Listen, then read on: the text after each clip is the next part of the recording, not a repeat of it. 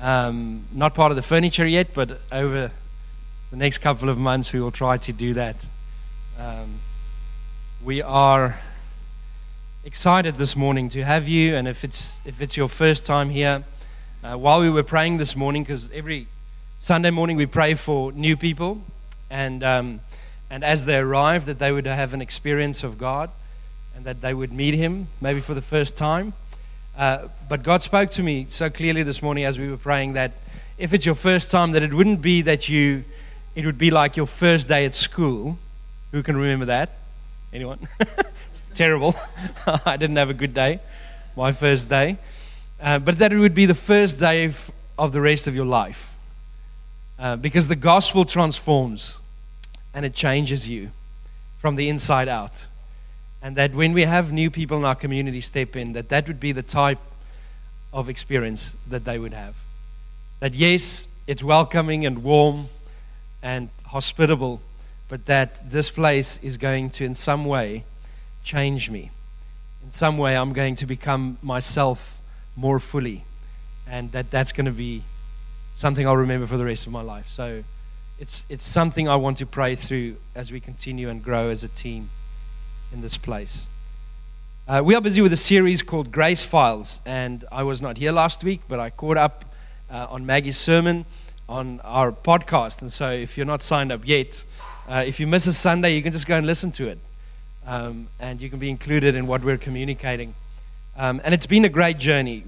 Clinton shared a very personal story of a friend that he knew a couple of weeks ago that set it up for us, and Maggie shared very powerfully last week about God's grace. Whatever your position is on the grace of God, you have to understand that it is very important how you understand what grace is, what it means, and also who it is. It's central to our understanding of the gospel.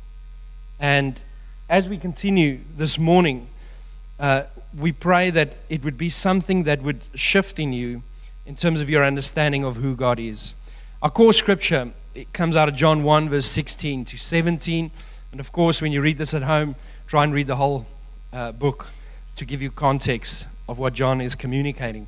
He starts off in John 1 with saying that in the beginning, the Word was God, the Word was with God, the Logos, the opinion of God was there before time began. And then he goes into this incredible, really, this is probably my favorite chapter in the whole Bible, John 1. This mountaintop view of who God is, and really coming to a place earlier, a little just before the scripture, he says, the Word became flesh and moved into the neighborhood, as the message says. And then he continues on, he says, out of His fullness, out of God's fullness, we have all received grace in place of grace already given. Other translations say grace upon grace upon grace. It's like a good cake. What are those cakes where you just take all the reject cakes and throw it on top of each other and then put a little bit of Jell-O on top? What's that? A trifle. That's what I think. I think in desserts and food. And I think of this incredible little trifle. My mother-in-law makes a beautiful trifle. And this layer upon layer upon layer of carbohydrates and refined sugars. And it's like God's grace is never ending, super abundant, more than we could ever think. And we read in Romans 5:17 that through the effort or the failure of one man, all of humanity suffered, fell, experienced darkness. But through Jesus, over and above, we have received God's incredible grace, righteousness, and victory over pain. And so we have a new reference with Christ. It's not like it was just an add-on, but it's the revelation of who God is in Jesus. And to be Christ-centered is to be grace-centered. That you cannot be Christ-centered and not understand or grapple with or wrestle with grace. And to know grace, you need to understand that grace is not just a concept or a mood of God, but it is the person of Jesus Christ. The Messiah, Jesus the Christ, is grace itself.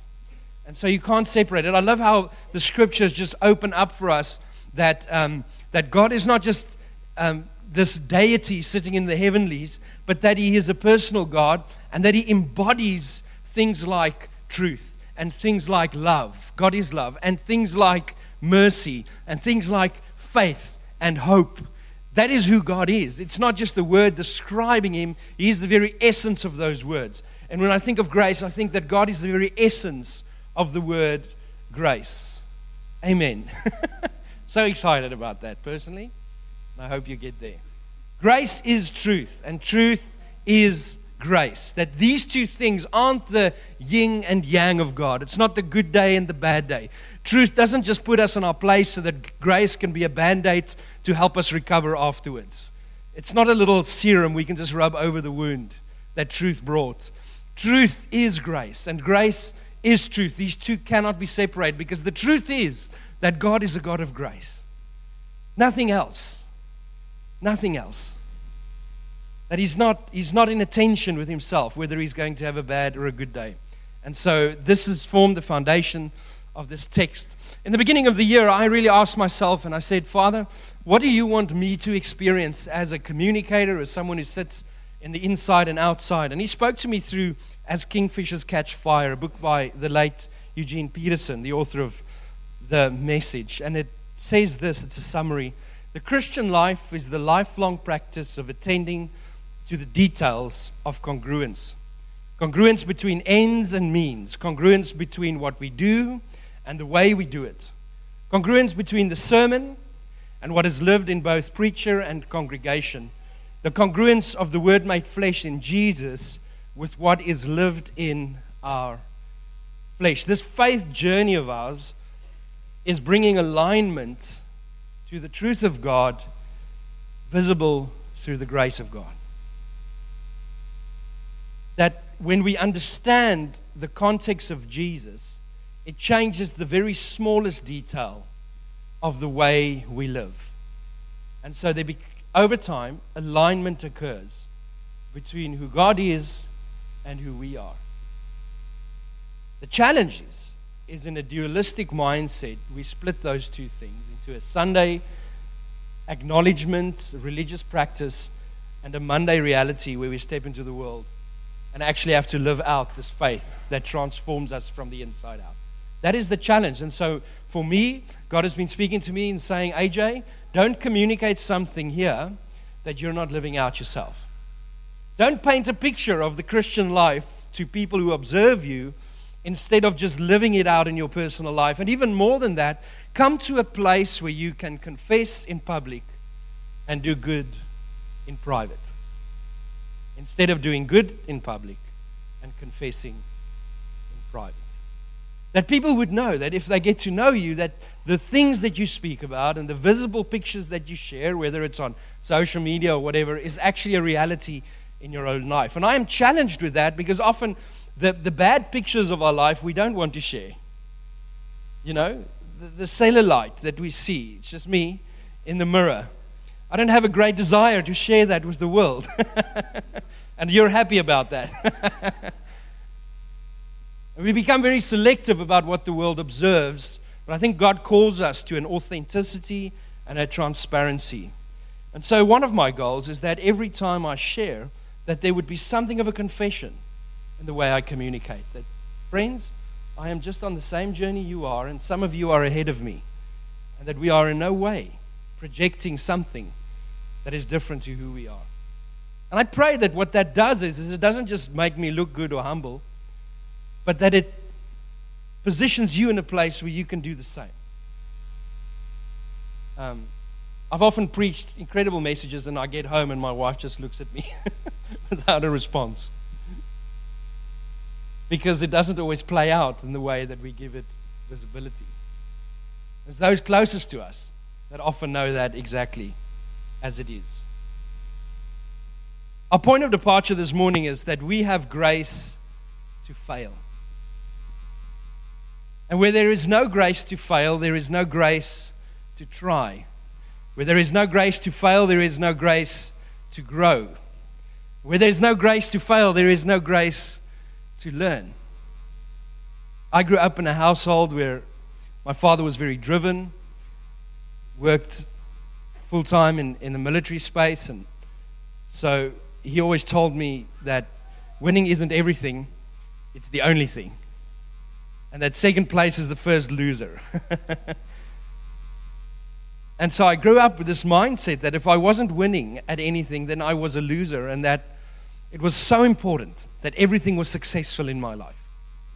Almost to the point where success became a burden, where I started to self-destruct in order to still be in control of my failure, because I developed a fear of failure.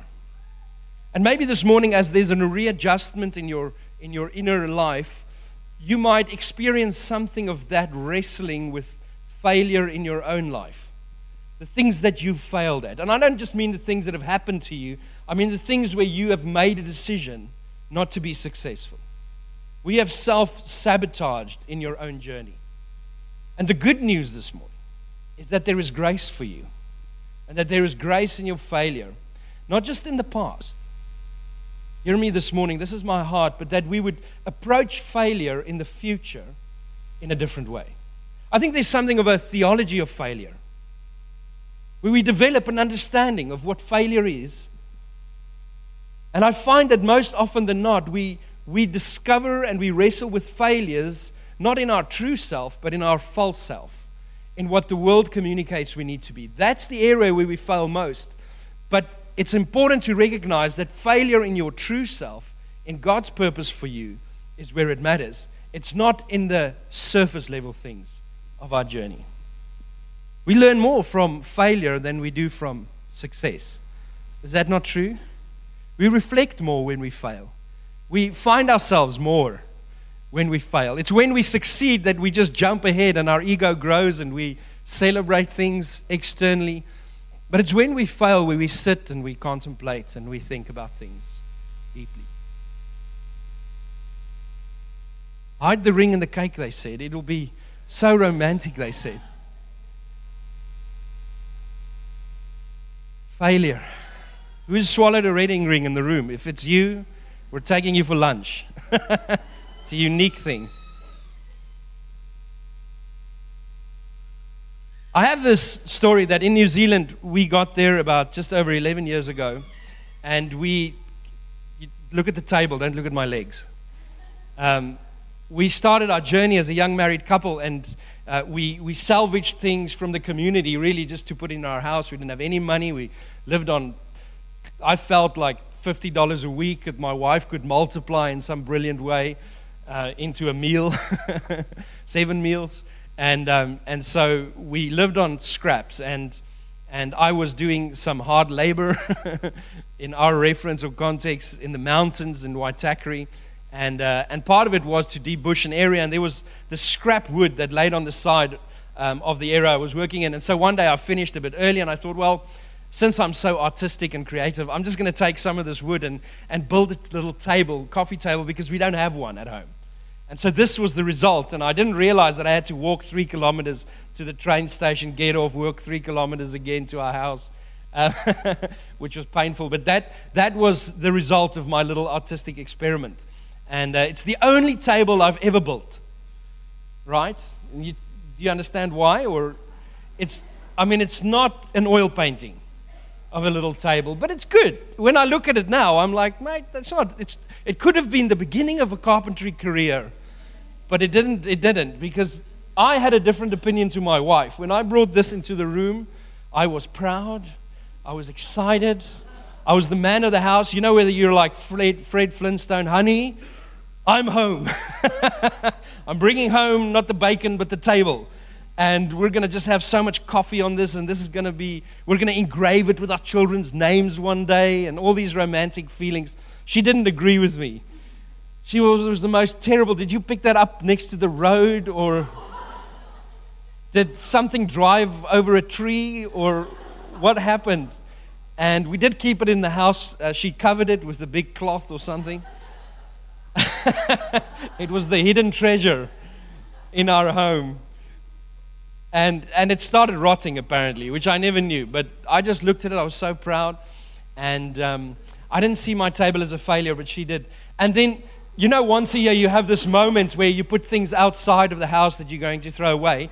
Every year without fail, I would find that little table.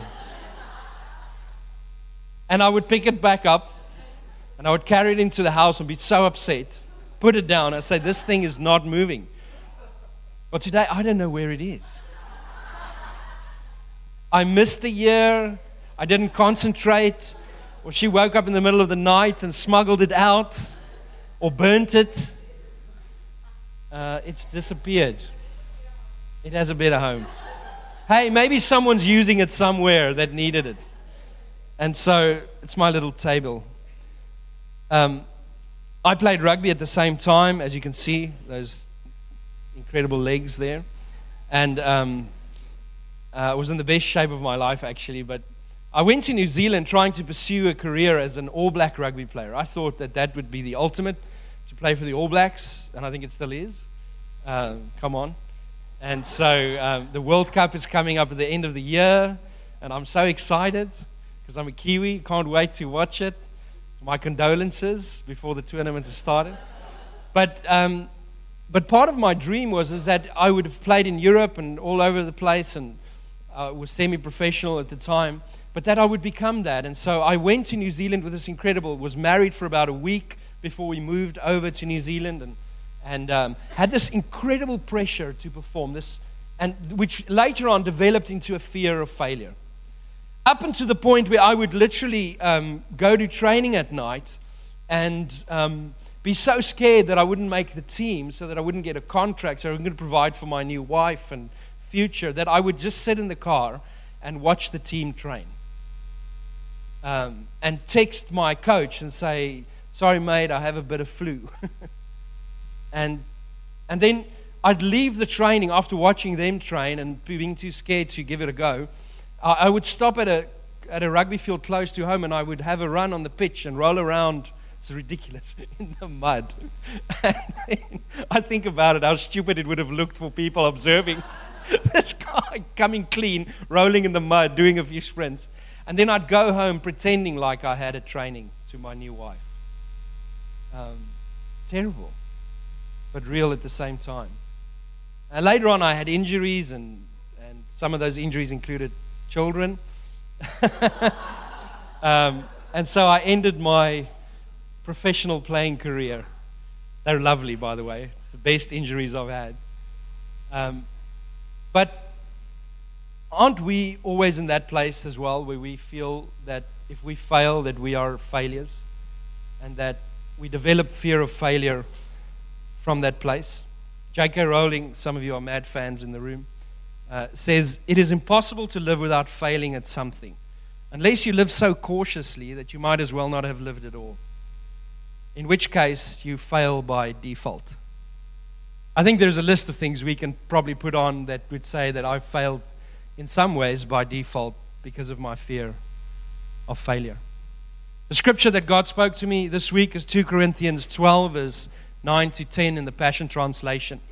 And please grace me and read this with me this morning.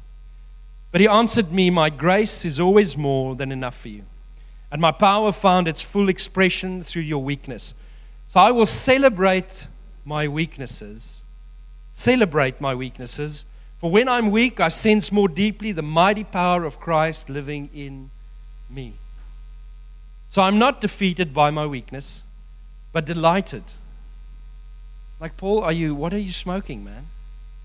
"For when I feel my weakness and endure mistreatment, when I'm surrounded with troubles on every side and face persecution because of my love for Christ, I am yet stronger."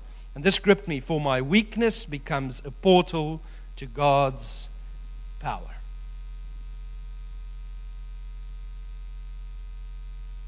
It's challenging to read this if your goal in life is comfort, if your goal in life is success and making it.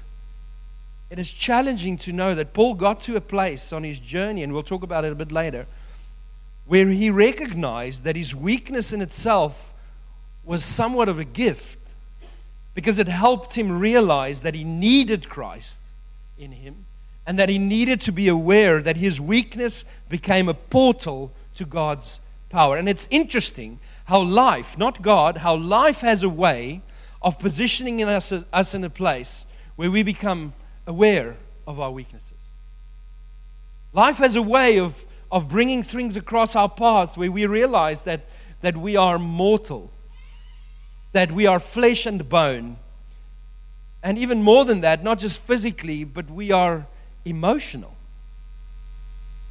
And that we're quite brittle. And the fact is that sometimes the smallest thing can break us. And that in that weakness and in that reminder of our weakness, God's power is the only thing that we can cling to.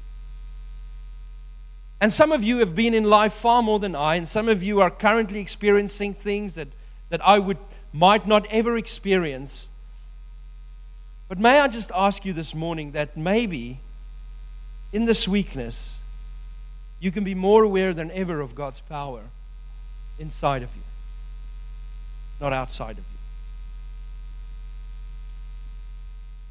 I'm a bit of an art fan, although I'm not creative, as you saw a bit earlier. But I do like looking at paintings, especially artwork that reflects back to Christianity and the origins of our faith and everything around Jesus. Any artwork that has Jesus in it, I'm a fan. This is The Last Supper by Giacomo Raffaelli. Happy I pronounced that. And it's the Last Supper, and Jesus is there on the right side when you face it. And right next to him is the character called Judas Iscariot. Do we know him? Yes, a frowned upon figure from the 12. Probably not cheered on the most. And in most artworks, you would see him holding a little money bag. And we journeyed through that in Easter. But there's always this depiction and this tagline of the mistake that he made, of the fact that he sold out Jesus. And obviously right next to him, you can see a man with a large knife. That's Peter, right? As he's ready just to fight and conquer and cut off ears and take over the world. Now, both Peter and Judas failed significantly, especially in their relationship with Jesus. Am I right? In a lot of ways, Peter failed more times than Judas did, except there's something of a divine context in Judas's failure. I think Judas has a bad rap. You look at the next one, it's similar. On the right hand, again, you have the Last Supper, and Judas is here at the back, holding his little money bag in case he loses it. And on the left hand, you see the ceremony of the washing of the feet, where Jesus washes the feet of the disciples. And again, on the right hand corner, you have Judas, often depicted as a redhead, which I don't understand, because I married one and she's beautiful and lovely. But in both of these pictures, you'd see that Judas does not have a halo around his head. He's not celebrated by the artist in any way or form. He doesn't appear to be divine in any sense of the word. Who are the biggest losers in the Gospels? Judas or Peter or both? I read a little bit later in Matthew 26, verse 50, where Jesus is just about to be handed out, and Jesus replied, and commentators say that he just looked at Judas at the time, possibly, and Jesus said to Judas, "Do what you came for, friend." And then the men stepped forward, seized Jesus, and arrested him. It's as if Jesus obviously knew that it was Judas who was going to betray him, and earlier he has that conversation around the table where he makes it very clear in common language that Judas would be the one to do it, and everyone knew it at the table. Yet when it came to that moment, there was something that needed to happen. It was almost like a mistake that needed to happen so that everything would work out in the end. Now, I'm not saying, and just as I said earlier, that God sends things across our path to test us, to mold us, to shape us, because I think that if Jesus allows things in our life, and whether he sends them, if his intent is to hurt us, it's not the God revealed in Christ. And that God doesn't just do things so that we would turn into the people that he desires us to be, but that God wants to reveal who we truly are in the image of Christ. And that life has a way of challenging us in such a way that we don't have any other way to turn but to turn towards the gospel and say, God, show me in this who I truly am. Let me go of the false self and help me discover the true self, the man that I put on every day. See, both of these characters were both in community. They were included. They were both disciples. Their feet were washed by Jesus. They ate together and they were included. Just think about this for a moment, that while they were there, Jesus washed both their feet. knowing that they were going to betray him, knowing that there was going to be failure on both of their lives. But he still included them. Would we do that if we knew people in our lives that were going to hurt us in the future? Would we still include them in a meal and in a feet washing ceremony? Potentially not. If you had dinner with a criminal of the future in your life, would it change things if you knew what they were going to do to you? And don't we just see it from that angle, but would it change things if you knew that you were going to hurt the people you were sitting around the table with? So I think God communicates something powerfully in both of these lives, and that even though both of them would end up going into moments of failure, Judas's would have ended his life, but that both in some divine way fold into the purpose of God, the future, and the time that we sit in today that we can reflect on. You see, Judas left community because of the guilt and the shame of his activities. And I think we can often do that at the same thing, because community is very similar to God in the sense that it reveals who God is. But when we are successful, a lot of times we move out of community because we've made it. And we bought a house in a different suburb, and now we have a new family there. And it's as if success makes us more selective of the people we spend time with. Whereas failure positions us in a place where we are more open for others who fail themselves and for community. It's often when we fail that we draw closer to people around us. We desire to be around others because somehow we desire to be close to God. And I feel that God is most embodied and visible in the context of community. When Judas isolates himself, he separates himself because of his sin, because sin separates. He then isolates himself in isolation and ultimately alienates himself outside of the context of community. Don't we do that sometimes? Is that we separate ourselves from groups of people. If we're long enough on our own, we become isolated, which so many people are. And eventually we're just that person that people reference to that are walking next to the road. That crazy person.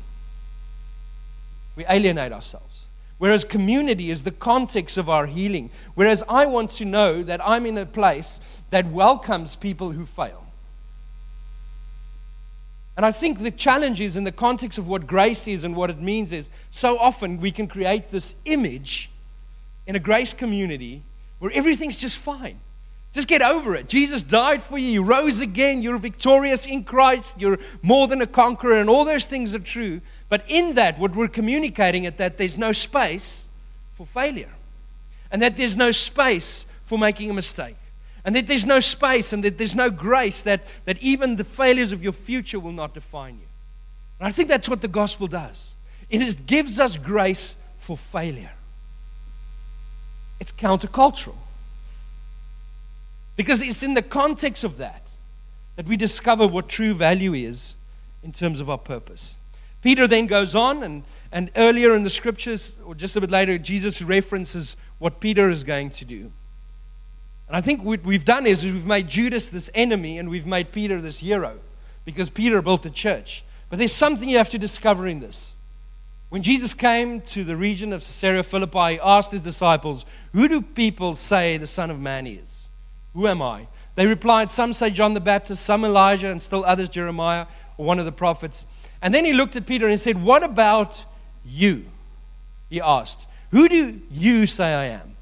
Simon Peter answered, "You are the Messiah, the Son of the living God." And there's so much in that statement. And then Jesus replied, "Blessed are you, Simon, son of Jonah, for this was not revealed to you by flesh and blood, but by my Father in heaven. And I tell you that you are Peter." He renames him in that space. He says, "You are Peter, and on this rock I will build my church, and the gates of Hades will not overcome it." Upon what rock? Upon the revelation that Jesus is who God is. Jesus is the Messiah, the Son of the living God, the resemblance of the Father. That is the rock. Peter is not the rock. Peter is renamed after the rock, but the rock is the message that God is a God of grace, that God is like Jesus and Jesus is like God, that there's no separation between the two, and that Jesus comes to reveal the very character, the very nature of who God is. That is the rock upon which God builds His church. If He built it just on Peter, then we would fail 3 times. And we would deny the Father. And we would not resemble the Father.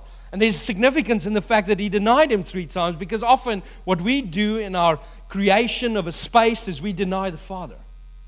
And we deny the true self that is above our physical success and failures. Peter had a different outcome, but in essence, he was also a failure. But through his failure, God built His church. He achieved His outcome. So how do we as a people in 2019 embrace failure? Isn't that exciting? I think the first thing we have to do is surrender control. I think it's absolutely important that any spiritual guide, any mystic would sit with you and say you need to die to yourself daily. You need to pick up your cross. You need to surrender what you think is important in this life. And it doesn't mean that God doesn't care for you. It means that He does. Because He knows that if we surrender in this place of isolation about my happiness and my joy, and it takes me out of the context of community like it did with Judas, that would end in death. Because that's the outcome of separation from community. So you shouldn't take it lightly if someone leaves a church community, if we haven't even spoken. Because it's important that they're in community. Because if they leave this one, they need to join another one. You can't just leave people in that space where they just exit and they don't want to answer your phone calls or talk to you or respond to text messages. It happened to me a few times. But that you would have comfort in the fact that they are integrated in community. But what this world does is it positions us in a place where everything is about me. It's about my success. It's about my life. It's about my significance. It's about my relationship with God. I think it's one of the biggest traps we could fall into. In the context of a God that is community Himself, we somehow think that we can experience Him best in isolation. Like the monks, we go into the mountains and go and hear from God. While we are amongst Him, living and walking, examples of God Almighty sitting next to us, living in us, living in them, the best way to see Jesus is to see Him in flesh and bone right next to you. Community. Surrender control, serve His purpose, subdue the way of the world. We know the context of denying yourself. In Matthew 16 verse 24, if anyone would come after me, let him deny himself and take up his cross and follow me. What is this denying? It's the denying of your false self. It's this denying of what significance could look like if you achieved it on your own. It is not the denying of your true self. You see, God's not against you, and neither does He want you to be crucified every day. That is rubbish, and it's not the heart of God that you need to endure self-inflicted pain so that you can be successful and cleanse yourself of impurities. When Jesus died, all died. When He said it was complete, He proclaimed it over your life here in 2019. You are complete in spirit, in Christ. And what we do is, when we take up our cross, it's the same as the rock. It's a proclamation of the complete work of the cross. It's the cross that He carried that I lift on my shoulders and proclaim. It's the complete work. And then I can find my true self. Whoever wants to save his life will lose it, but whoever loses his life for me will save it. What good is it for a man to gain the whole world and yet lose or forfeit what? His very self. What the gospel does is it draws us close to our true identity, to our true selves. And when we carry the finished work of the cross, we embody it. We become it. And our true selves has the capacity to break free from the confines of what success is in a worldly terms. And so we need to surrender control to God. Lord, may you take the 5 goals I've set for 2019. I've already broken 3 of them. And just take them away from me. My life is yours.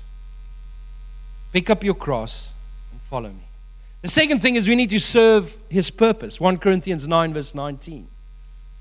You see, our purpose is connected to our freedom.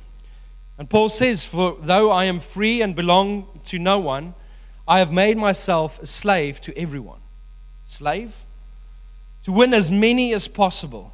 To the Jews I became like a Jew to win the Jews. To those under the law I became like one under the law, though I myself am not under the law, so as to win those under the law. To those not having the law I became like one not having the law. Though I am not free from God's law, but I am under Christ's law. So as to win those not having the law. To the weak I became weak, to win the weak. May we as a church community be comfortable with our weakness, so that when people who are weak come in here and they say, these are my people. These are people who are at peace with their pain. These are people who are real and authentic and don't just proclaim a victory or a conquering nature, but they're actually present and real in the moment and aware of where we sit these days. You see, I think the church has become preoccupied with a heaven and hell that sits outside the time and space we live in. And that if you ask the community what we do, they would often say that, oh, they just talk about the afterlife in there. Or they're just so friendly and positive all the time. But what if we can grapple and wrestle with the heaven and the hell that sits here, now, on earth? What if we could be so aware of the heaven and hell that sits inside of this community, the very one we are planted in? What if we could take responsibility for the hell that people go through in their everyday lives, and we can bring heaven into spaces and places that require it? What if it could be a thing for now instead of just a thing for then?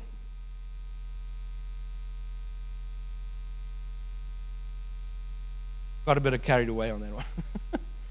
To the weak I became weak to win the weak. I have become all things to all people, so that by all possible means I might have saved some. I do all this for the sake of the gospel, that I might share in its blessing. If your life is disconnected to the gospel, you are serving yourself. And there's grace for that. But you can't stay there. If your life is disconnected from community and you just want to experience and worship God by yourself, you are worshiping yourself. God is meant to be experienced, loved, adored, celebrated in the context of community. It is where we can self-regulate and adjust ourselves. It is where we can sit around a table and say that today I am putting on the new man, the true self, every day of my life, because community helps me readjust. It helps me to realign. It is not just there to pat me on the back and cheer me when things are going well. It is there to lift me when things are going rough. Where are you this morning? Are you in a place where you can embrace your failure? Are you in a place where you have community around you that doesn't just celebrate you when it goes well and disappears when things are rough? Or are you in a place that says, I am ready to engage in a community that is here for me in the good times and the tough times? And I am willing to serve in the purpose of God, which means that the greatest blessing would be to align with God's plan for this world and not my own. The beauty is, the wonder is, the grace is, the glorious discovery is, and for those who have lived it out, and I look at Terry and I can see the joy of the Lord is your strength, brother, but I can see that those who live for other people have the greatest level of satisfaction. They have the greatest level of accomplishment when they walk into the room and they know that they are busy with something eternal, that they are not locked into the economy of this world, into the idolatry of self, but that they're released into the kingdom of God, where things count more than just what you have in your account, or the type of couch you have, or the type of coffee table you build, or whatever you have, that God redefines your purpose in such a way, my friends, I'm going to choke, that you are the greatest beneficiary of the good news. But man, it's going to mobilize you, and it's going to change your life, and it's going to be like a good session in the gym. It's going to hurt, but you're going to see the results one day. That's good news. That we're not left to our own. I'm excited about failure. I can read it like Paul reads it. Like, bring it on. Bring on the failure that the world says is failure. Because in that, I can subdue the way of the world. I can resist it. Scripture says, resist the devil. Don't assist the devil. Am I right? And the devil works in the smallest things in our own egos. He finds a foothold in the context of what we think is important, and our opinions, and our successes, and the things that position us in life. That is where the enemy finds its foothold. It's not in the life of private confession. It's not in the life of living for others. Man, if you live for others, I promise you're the most dangerous person in this world for the devil, because you are not in a place of self. It is in isolation. It is in separation. It's in alienation where the enemy finds a foothold in your heart. When you think that you are better than others, when you think that you're building a kingdom, but it ends up being your own kingdom. And brothers, I've been there. I've started to run a business. I've walked in the political circles. It's a dangerous space if you don't understand your inbuilt identity, that you are here to serve, because it isolates you. It elevates your ego to a place where you think that you are important to this world. And we have to resist it. Paul almost goes as far as he says, my true life, come on, is the anointed one.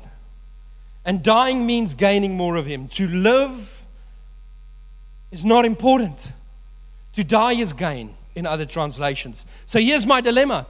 Each day I live means bearing more fruit in my ministry. What can I do? It's just fruit. Yet I fervently long to be liberated from this body and joined fully to Christ. But you see, that would suit me fine. But the greatest advantage to you would be that I remain alive. You see, we are not of this world, but we are in it. And we're not in it to become like it. We're in it to change it. And we're not changing people. We're changing principalities and powers. We're shifting things on earth as it is in heaven. That this is our playground. Do you get that? That you are here for a reason, and it's not one of comfort, and it's not one of earthly satisfaction, but it calls you to your true self. And life is a way of reminding you of who you truly are. May we be in a place this morning where we embrace failure in a different way. We surrender control, we serve His purpose, and we subdue the way of the world. May we this morning, as we take communion, meditate on 2 Corinthians 12, verse 9 to 10 again. That Christ lives in me. My grace is always more than enough for you, even in your failure. And my power finds its full expression through your weakness. So I will celebrate my weaknesses. Come on, church. For when I'm weak, I sense more deeply the mighty power of Christ living in me. So I'm not defeated by my weakness, but delighted. For when I feel my weakness and endure mistreatment, when I'm surrounded with troubles on every side and face persecution because of my love for Christ, I am made yet stronger. For my weakness becomes a portal to God's power.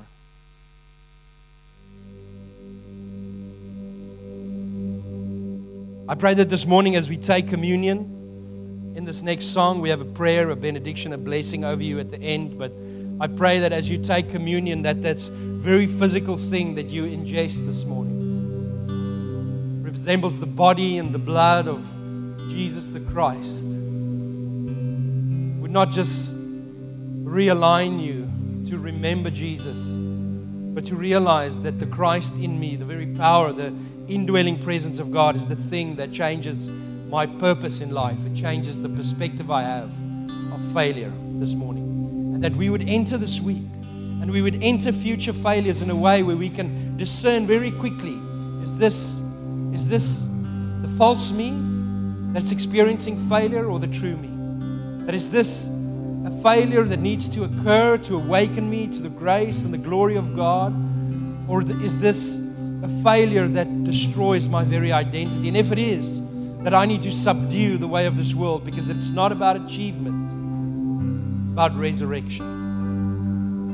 Father, I pray that this morning we as a community would become aware of your very nature in us and your purpose through us in this world. Yes, we are more than conquerors in our spirit. Yes, we are victorious in Christ. But that does not divorce us from a world that sits in a bunch of pain and failure and disappointment. It doesn't divorce us from the fact that we are here for a reason. And it is to live above practical failure. And it's to draw us into spiritual significance. Father, I bless this group of people, and I thank you that as we take communion this morning in the next song, that we can realign ourselves to the true selves found in Jesus the Christ. We pray it. Amen. Amen. Please help yourself to communion. We will continue to worship straight after that.